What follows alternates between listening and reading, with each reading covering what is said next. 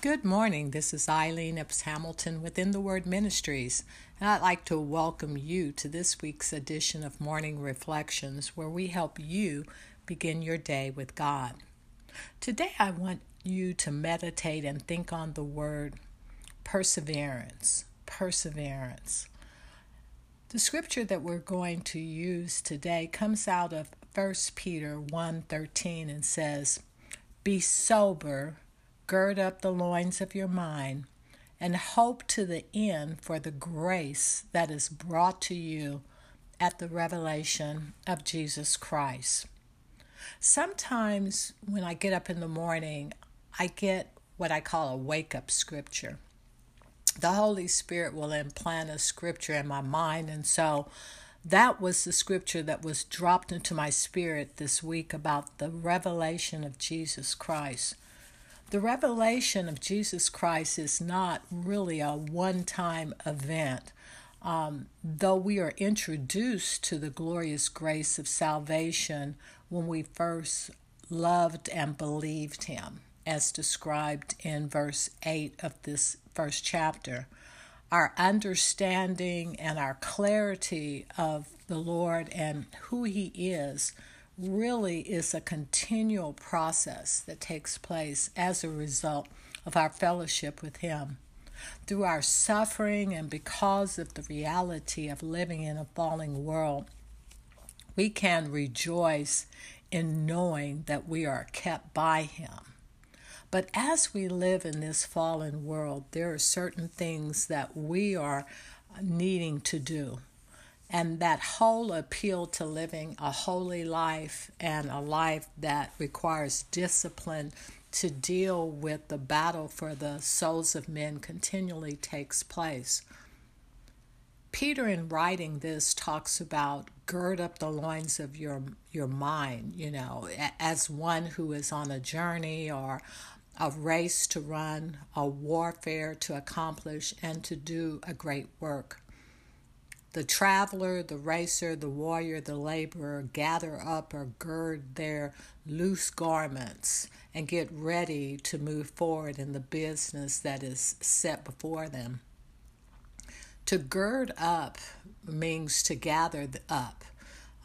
For us, it may mean restraining from those extravagance, those things that pull us away or disengage us from living a life of obedience to the Lord.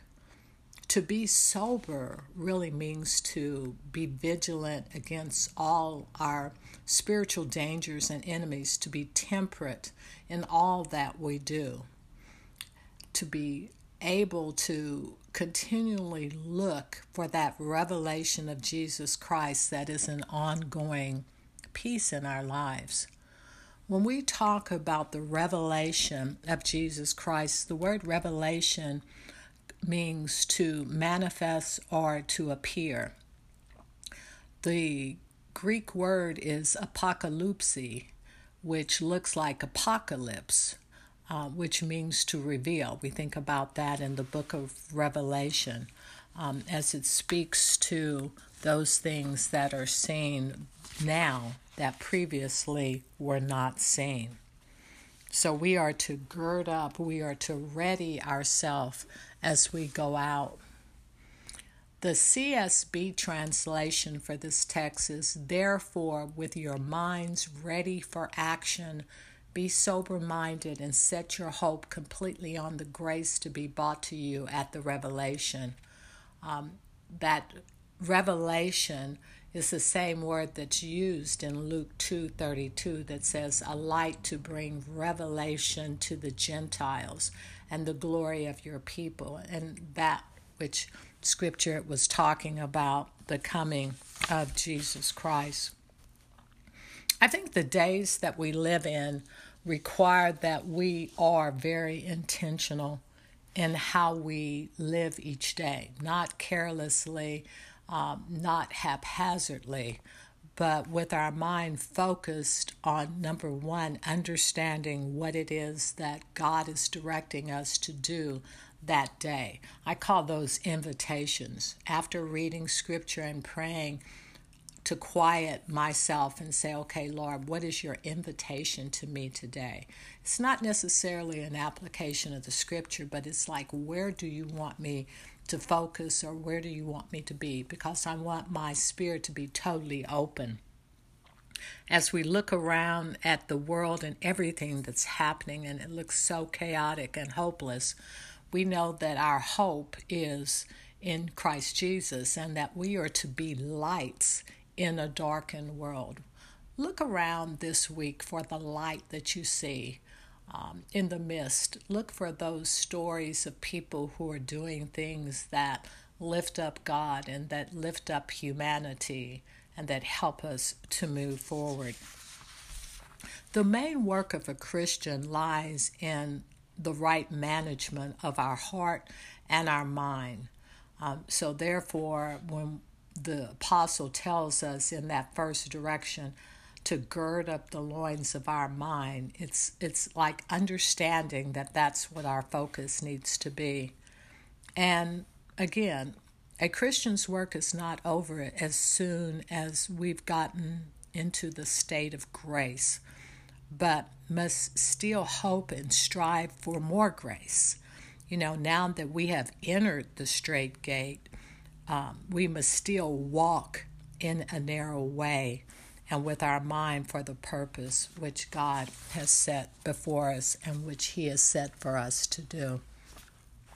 I close with this reading from F.B. Meyer on this scripture text on 1 Peter 1:13, and it reads as follows. The appeal for a holy life is enforced by considering the great cost of our redemption and the great hope which is open before us.